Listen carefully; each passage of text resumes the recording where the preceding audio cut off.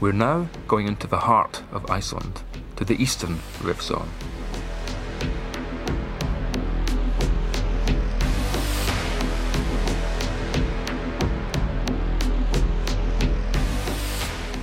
Now, one pronounced difference is that the western rift zone is continuous with the offshore spreading ridge, whereas the eastern rift zone is not, because of a transformed fault zone.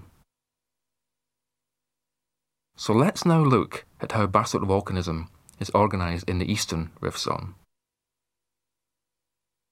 Fissure swarms in the eastern rift zone are different to those in the western rift zone because they are always connected to a central volcano.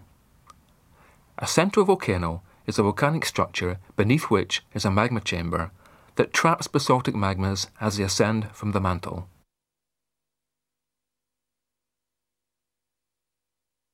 In Iceland, a central volcano plus its one or two fissure swarms is called a volcanic system, and this map shows the volcanic systems in the eastern rift zone. But we're only going to examine one of these.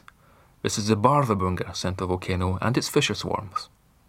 So let's now spend some time looking at one eruption in detail, the 1480 AD eruption from Bárðarbunga's southwest fissure swarm. Well, behind me here we have a large central volcano under the ice. This is called Bárðarbunga, and its fissure swarm to the southwest is called Veiðivot, and that's where we're going to next.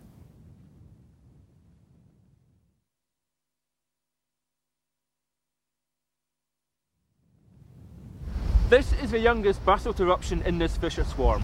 It happened in 1480 AD. It started life under a central volcano some 70 kilometres to the northeast, and it continues for another 30 kilometres to the southwest. A chemical analysis of the basalt in this 1480 AD fissure eruption shows it to be a quartz tholite. In fact, a great many of the basalt eruptions in the eastern rift zone are quartz tholite. Now, let's move to where this quartz tholite fissure stopped, at the Torfajökull volcano.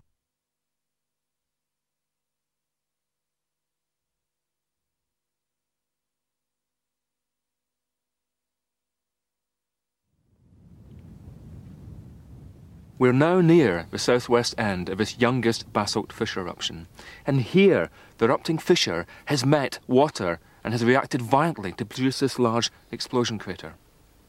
As we move further to the southwest to the very end of the fissure, we will find features that will help to link this single eruption to the large-scale processes that have created Iceland.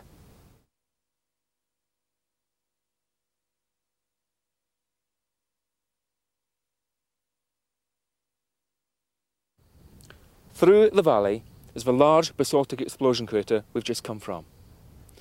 A little further down the fissure we have another basaltic explosion crater, this time a little bit smaller. But over here, flowing down into the lake, we have something quite different. This is a rhyolite lava flow. Let's go down and take a look at this rhyolite lava flow. Rhyolite is a rock much richer in silica than basalt, and it produces much thicker lava flows. Its importance is simply that it has different physical properties to basalt, so when basalt meets rhyolite, there's some characteristic features that can be observed in the field.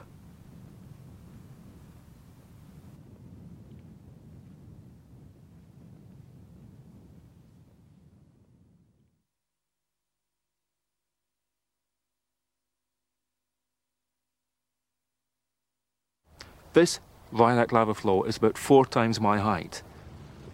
But if we look over there, we can see another rhyolite lava flow that dwarfs the tents and vehicles at its foot. These rhyolite lava flows were erupted at the same time in 1480 AD. That's the same time as the basalt fissure to the northeast of here. Here's a rhyolite from this flow. Let's look at what's in it. First of all, I note that there are small grey inclusions. These are actually basalt. What interests me is the wispy nature of the contact between the basalt inclusion and the rhyolite. This tells me that the basalt and the rhyolite must have been molten when they were mixed together. Now there's 5 times as much basalt in this rhyolite as there is in the thicker flow. And the thicker flow is really where the basalt fissure ended. Let's try and put this evidence together and see what it tells us about the bigger picture. We have a basalt eruption started under the Barthabunga central volcano, continued through Veðivot, and here it encountered a rhyolite magma chamber under the Torfajökull volcano. Now this hasn't just happened in isolation, it's happened 5 times in the last 5,000 years. That's a remarkable change in the behaviour of the Torfajökull volcano. Now what this is telling us is that the entire rift zone, the entire eastern rift zone, is migrating towards the southwest. This is a major change in the dynamics of the Icelandic rift system.